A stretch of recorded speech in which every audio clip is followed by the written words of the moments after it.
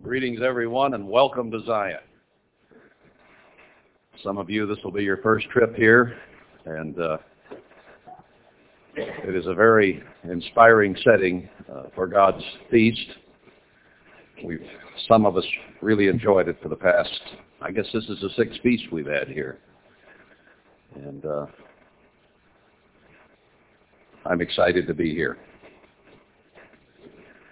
There are a few faces I see already that I have not even met as yet, and I look forward to that. I know there were a few who did not make it tonight, who came in later, and just simply were not able to logistically and bodily make it here, who will be in tomorrow. That seems to be the case every year, and something that's hard to get away from. I will keep this short tonight as an introductory thing because I know a lot of you were anticipating and weren't able to sleep much last night, or if you did go to bed, couldn't go to sleep. I know how it is sometimes when I travel. I lay down and think, well, I'll go to sleep now, and I need to do this. You got to put something else in the suitcase or check something on the computer or something. So you don't get much sleep the night before. Then you get up 4 or 5 o'clock in the morning to try to make a flight or catch a flight, and it gets to be a long day. So I understand that, and we'll keep it short. Services are in the morning at 10:30, and again in the afternoon at 2:30. 10:30 and 2:30 tomorrow.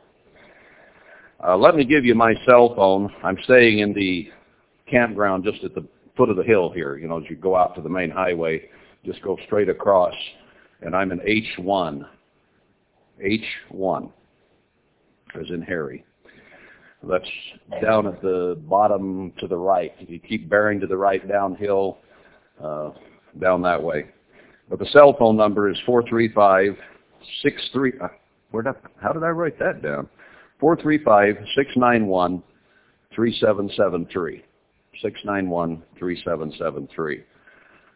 Nelson Nichols is an elder. He's staying in Terrace Brook. They had a ladies' dorm named Brook Terrace in Pasadena, and I went there often. And it's difficult now to say it just the opposite. It sometimes 40 years later, I still think of it backward. And Gordon Guller also is here. Most of you know Gordon by now from Passover.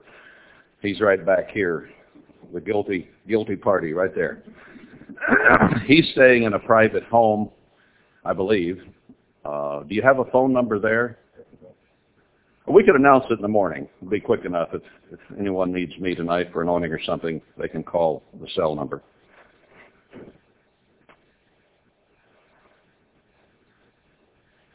Maybe I should go over, well, no, I'll do it tomorrow. It'll be fine tomorrow. The schedule of events and services, you'll be fresher then. We can write them all down.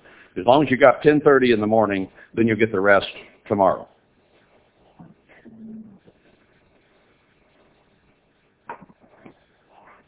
Well, I don't think it's any mystery that trouble is escalating around the world.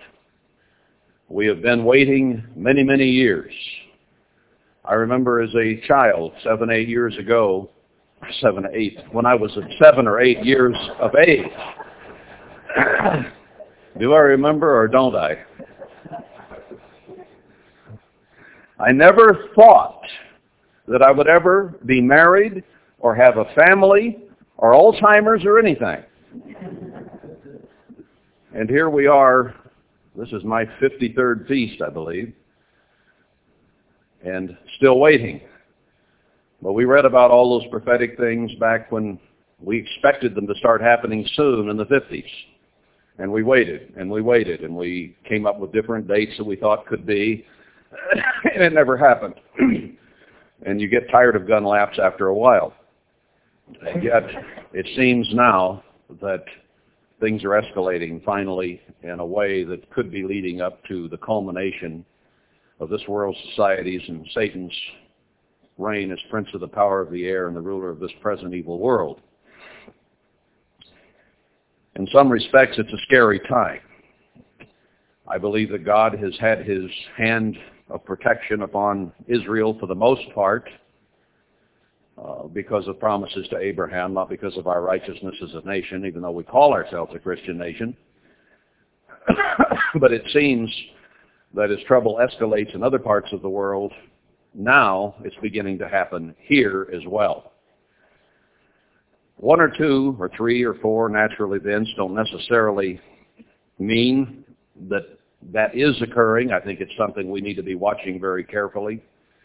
I mean, Galveston had thousands of people die back in, 1917 or whenever it was. Of course, they didn't have any warnings then. They didn't have the Weather Channel or anything. It just came in and got them. Now we can get out of the way if other people will get out of the way as we evacuate. But when some of the earthquakes and various things happen in the future, New York is covered with fault lines. California is. Anywhere there are mountains, there are fault lines. How do you get away from earthquakes? And I think the experience with Houston says a lot. I remember seeing, 30, 40 years ago, emergency evacuation route. And back in the 50s, when we were living under the fear of the bomb all the time, and now that it's closer, we don't live under that fear. But they had emergency ways to evacuate our cities, and they expected New York and Los Angeles to be empty in 20 minutes. They figured we had a 20-minute warning if there was incoming. How far did they get coming out of Houston in 20 minutes? The highway system, our whole transportation system, simply cannot handle a mass evacuation in the time that it would be required to save that many lives from something that came suddenly. There is just simply no way. And now we are talking of invading Syria and Iran, and it makes me wonder what kind of terrorist attack may be planned in order to get the American public to say, once again, we should do that. Who knows? But we're getting into grimmer times, and it's worrisome. Let's look at Matthew 24 briefly. Verse 5 is where I want to start. This is about the end of the world. It's what the disciples were asking about. First of all, it was about the temple and how it would be torn down and not one stone left upon another. And the temple of God, as we knew it in worldwide, is almost broken down to where there's not one stone upon another.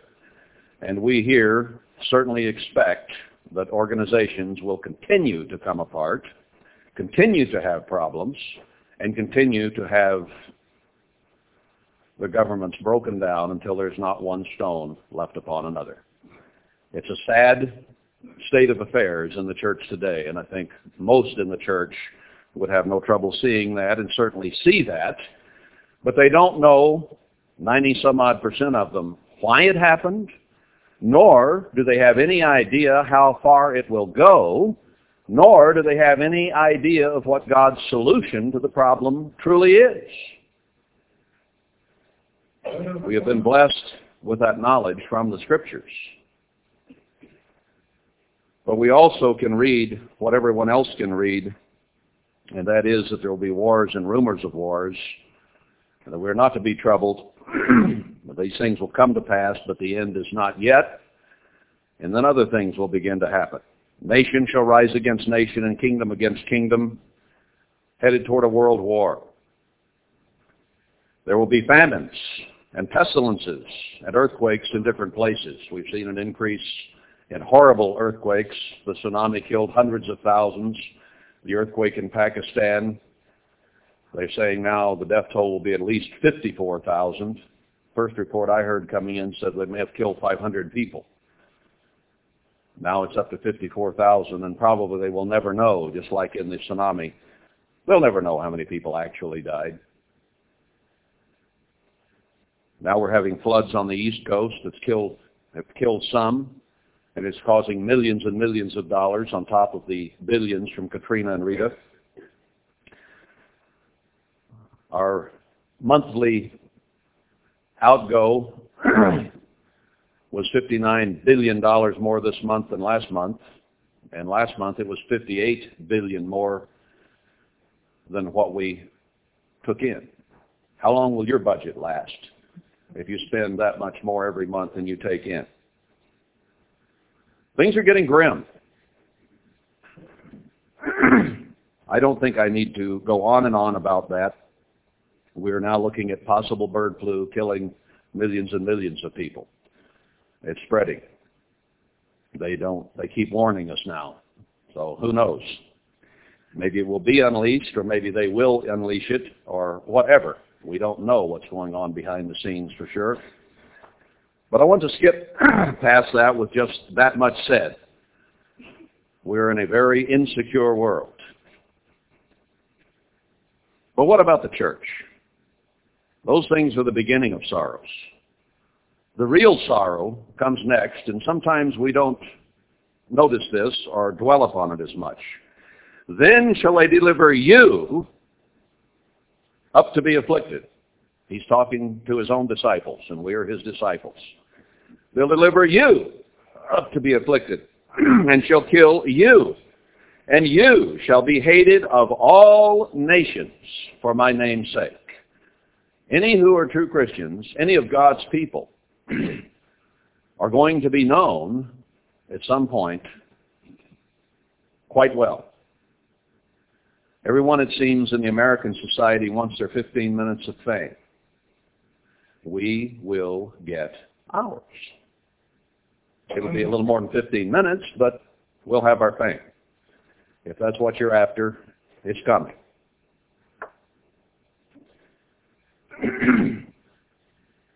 The bad part is that many will be offended and shall betray one another and shall hate one another. This is church members whose love waxes cold, who will betray one another to the death and hate one another. Now, we talk a lot about love, don't we? We talk about how we should be close and how we should be family. You know, internal problems do what? They drive you apart. Troubles that come from the outside drive you together, normally speaking. That's just the way it works. But so many in God's church will have allowed themselves to drift so far that God himself tells us will betray and hate one another, and many will be offended. Many false prophets shall rise and shall deceive many, and because iniquity shall abound, that is within the church. That's not in society. We know that in society iniquity is abounding, but he's talking to the disciples here about what will happen to them. The love of God's people will wax cold. Obviously, that would have to include love toward God and love toward those whom God has called out.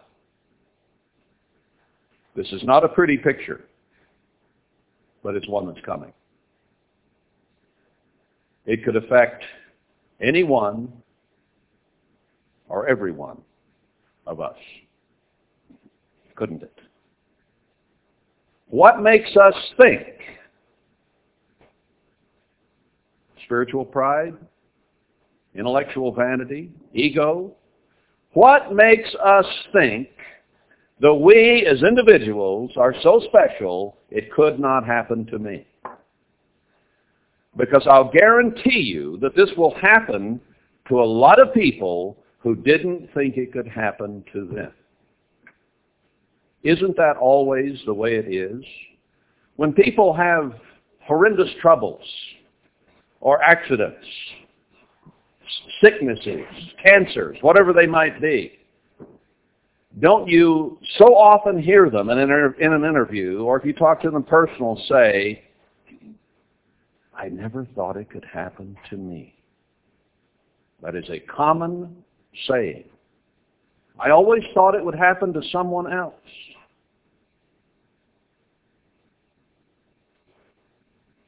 But he that shall endure to the end, the same shall be saved. that means that that's a warning and that it will not be easy to endure to the end. And each and every one of us here tonight know friends, relatives, loved ones who already have shown that they were unable to endure to the end. Maybe they'll repent. We hope, if there was conversion there whatsoever, so that they'll be saved before this is over. But we all know individuals whom we thought would never fall away.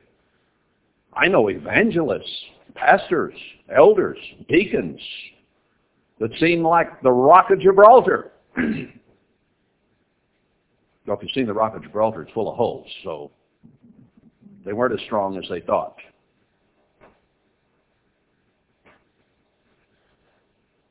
Now, why are we here? And why do I say these things? And why are they important tonight? Why do I need to say these things tonight? Let's go, if you will, to Zechariah 14, which I often do on opening evening. I want to hit it from a little different standpoint tonight, and we'll try to make this brief. Chapter 14. Let's begin at the beginning of the chapter.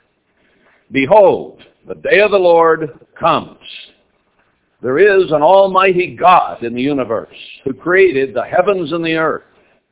You can look out at the myriad stars through as big a telescope as you can find, and the universe just seems absolutely endless. And yet every one of those heavenly bodies was created individually, and the God who was able to create that vast universe has named every one of them. He created the trees and the flowers and the cliffs you see in this magnificent valley. You can go down to the Grand Canyon, some of you who haven't been here before. Go down to the North Rim, down to the little point where you can look out, see the valley. Read the plaque down there.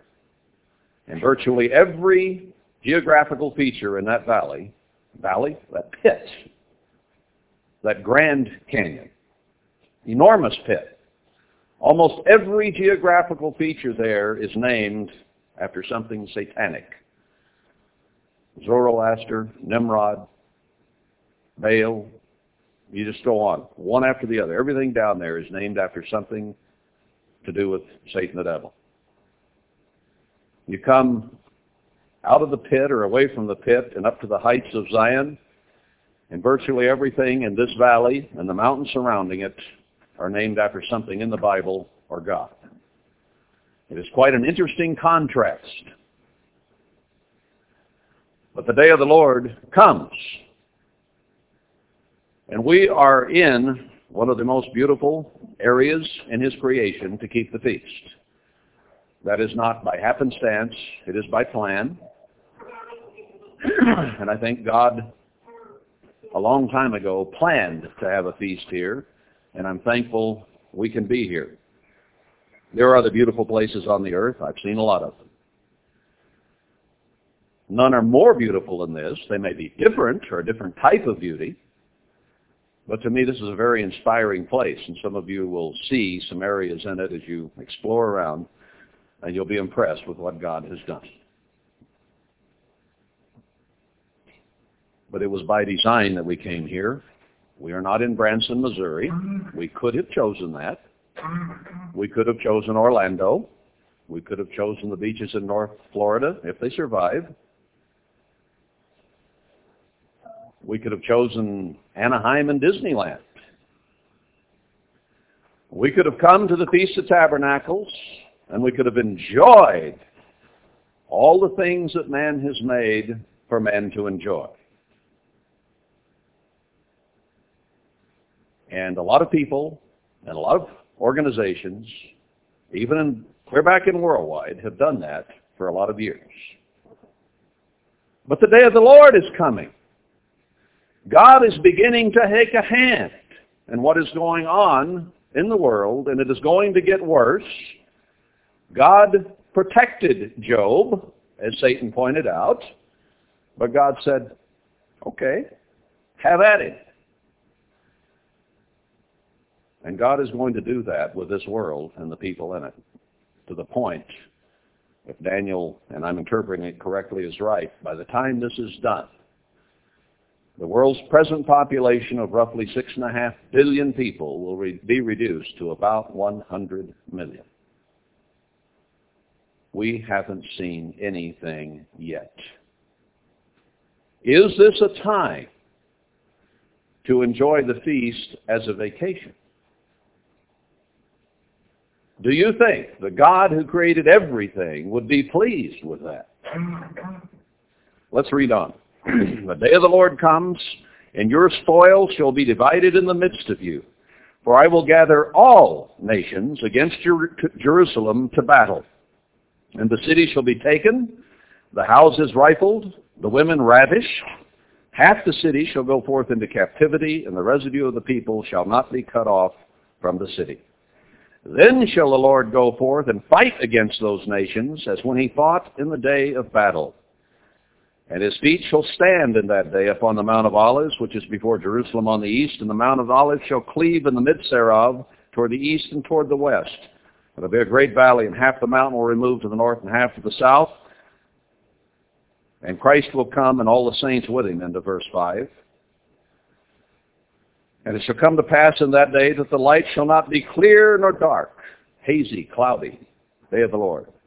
But it shall be one day which shall be known to the Lord, not day nor night, but it shall come to pass that at evening time it shall be light. And it shall be in that day that living water shall go from Jerusalem, as per Revelation 21 and 22, and the holy city comes down, and the bride of Christ with him. Things are going to change on this earth. Things are going to be different.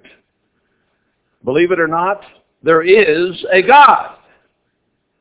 And that God is going to come and rule this world with a rod of iron and with deep abiding love and comfort those who remain. Now, where will you and I be? Will we be alive? Will we be immortal, eternal gods by then? Will we be the bride of Christ? Or will somehow our love have waxed cold and we will have hated and betrayed our brothers and sisters to death? What I'm telling you tonight, before it's too late, we have to choose. Good or evil, life or death. There is yet time to choose. Now, why are we here? Verse 16. He goes on and talks about plagues and all that, but I'll skip to verse 16. It shall come to pass that every one that is left of all the nations which came against Jerusalem, all that survive, and there won't be many by comparison or by percentage, every one that is left of all the nations which came against Jerusalem shall even go up from year to year to worship the King, the Lord of hosts, and to keep the Feast of Tabernacles. One of the major changes on this earth is that every person who remains will come up to keep the feast, or they will receive no rain, it says a little after this. No feast, no rain.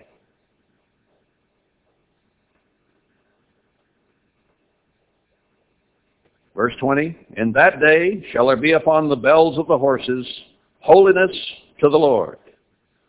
Even the bridles and the chains on the horse's muzzle will put out a noise as the horse trots that says, holiness to the Eternal. That's quite a difference, isn't it? The pots in the Lord's house shall be like the bowls before the altar. Every pot in Jerusalem and in Judah shall be holiness to the Lord of hosts. And all they that sacrifice shall come and take of them and seethe therein. And that day There shall be no more the Canaanite in the house of the Lord of hosts. You'll either be converted or gone. Now this makes a pretty strong distinction, doesn't it? You'll either be there or you won't be there. You'll either be worshiping the King, the Lord of hosts, or you won't be. If we are to come and keep these days holy to the eternal, we will be making choices that are important for us to make.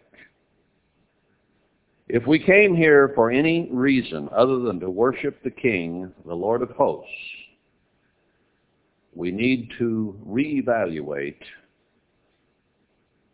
and rethink and redirect and refocus.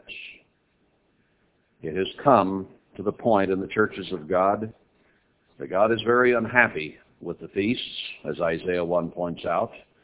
I think both in location, because the focus is wrong, and in the way, therefore, that they are kept. Please, if you would, each and every one of you tonight, before you go to bed, take a few moments or minutes or whatever to think back on how you've kept the Feast of Tabernacles in the past. Conjure up in your memory, the best you can, of what is the best spiritual feast you ever had. We always say, that was the best feast ever. Maybe so, maybe not. It's easy to say in a moment of emotion. And as last year's and the year before and the year before that dim, it is exciting to be at the feast, and maybe it does seem like the best feast ever. But honestly speaking, there have been times in the last 53 years when I centered on God, and there have been times when I centered on other things. And I can think back of memorable ones where I took walks at night on the beach or where in Jekyll Island or in Alberta or different places I've been to the feast, where I looked up and prayed or lay down in the sand and prayed. There are other times and other feasts that if I scratched my head and tried to remember what I did, I might not come up with anything. I remember one at Squaw Valley when I was in college that I'd go up on the mountain every morning and spend time in prayer with God. That one sticks out in my mind. We all have our memories. I'm telling you mine, and you could all tell yours. But in your mind is all we need. All we need, just you and your mind. Think about it. The best one you ever had, spiritually. Why not make this one better than that one? We know the world is about to implode upon us. We know that we, or our brethren, are susceptible to waxing cold, pulling away from God, and indeed we've seen most of the church pulling away from God in one way or another. God was upset with Worldwide and blew it apart. Some have tried to recreate Worldwide, and they're slowly slipping further and further off the track. The handwriting's on the wall. There will not be one stone left upon another. Where will you be? Where will I be? I think tonight would be a good time, just as we begin the Feast of Tabernacles, to affirm and commit in our own minds to do whatever is necessary to be sure that by the end of this 8 days, we are far closer to God than we are right now. It will not happen by happenstance. It will not happen by accident. It will only happen if you set your mind, commit yourself to a course of action that includes God. Now, in the prophecies, we've read many places where he says, when you seek me with your whole heart, you will find me. The problem in the church today with you and me and everyone else, basically, is that we have drifted and we have become Laodicean. Lukewarm, not really on fire. And most cannot see the problem because they think everyone else is the Laodicean and they're the Philadelphian. But I was just as wrong as anyone. I was just as Laodicean as anyone. I was as lukewarm as anyone. I thought I would go to a place of safety when the phone calls came. There would be no question in my mind that I would. I'd anticipated that since I was 7, 8 years of age. That would occur, and we would just all go. Leave the dog and the cat and everything else and go. But I've seen a lot of people fall away in the last 20 years. And a lot of them now, if you call them, and that was the time it was there, who would say, oh, sure, we've drifted that far. It's time to stop the drift. Now, it's wonderful to fellowship together, to hug each other, to say, hi, how are you? It's good to sit down and fellowship, talk about God, talk about the Bible. It's good to take some hikes and look around at the beauty that is here to inspire us, what God has made.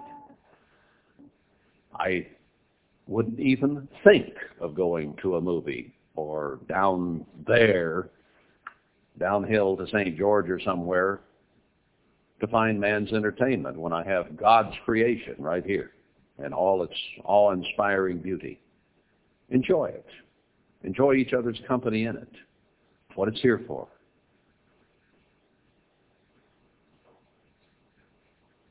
Enjoy this fellowship, but don't forget that our fellowship, as John tells us in 1 John, is first with the Father and the Son, and secondarily with each other, and it isn't with the world at all.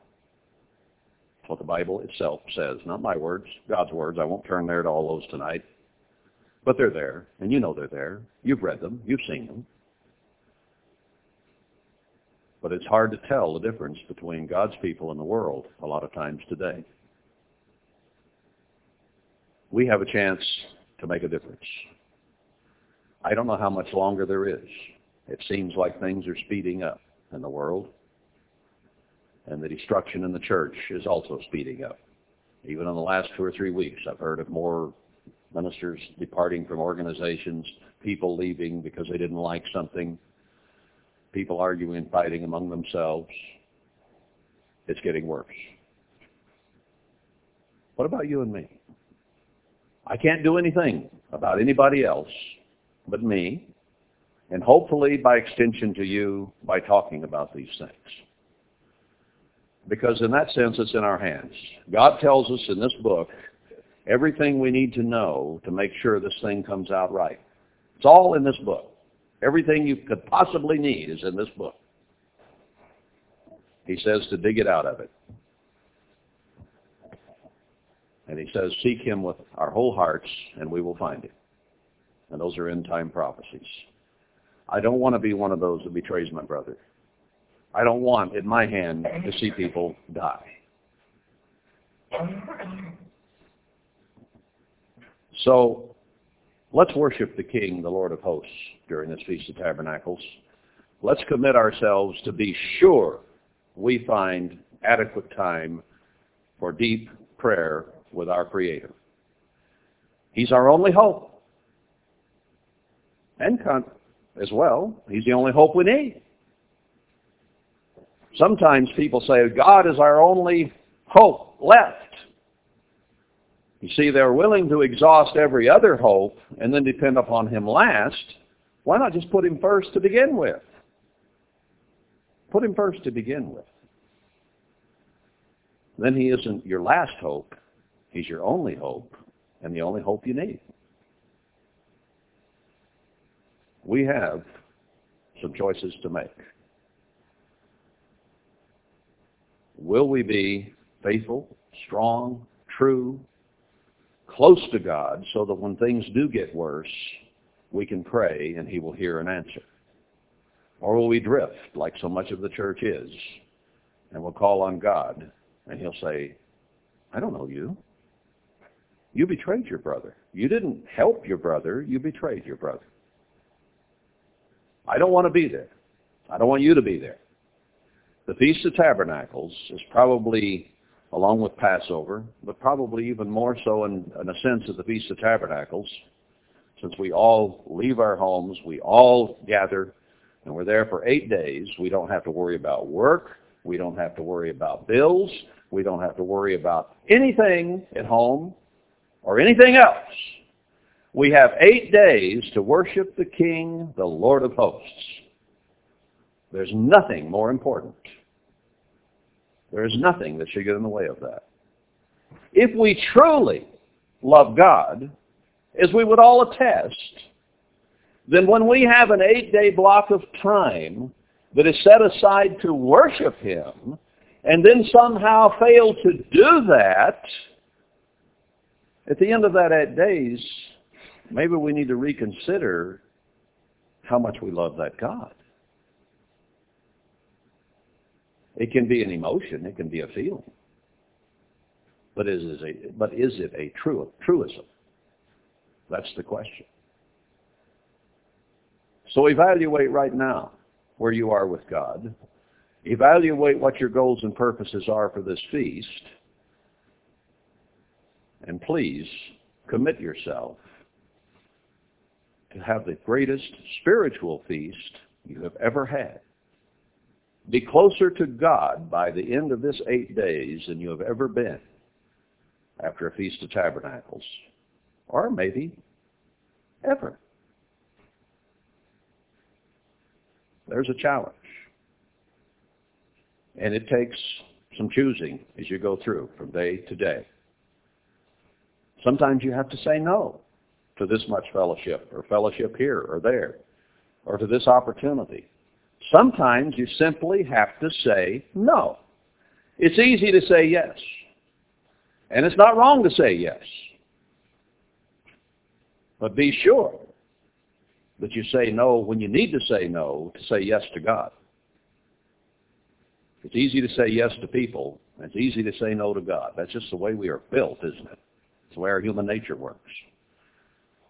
So, I just didn't want to see myself, and I didn't want to see you drift through this feast and say on the last day, that's the best feast ever, and not mean it, not know it,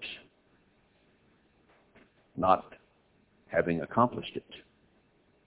Here's our opportunity. First night, So sun just went down. We've got almost 8 full days that we can devote to our God who created those stars. And even as we sit here, that is a vast thing out there. But your head is pretty finite, isn't it? And he's got your hairs numbered right here tonight, every one of you. He's pretty interested. How interested are we in him? I'll stop there.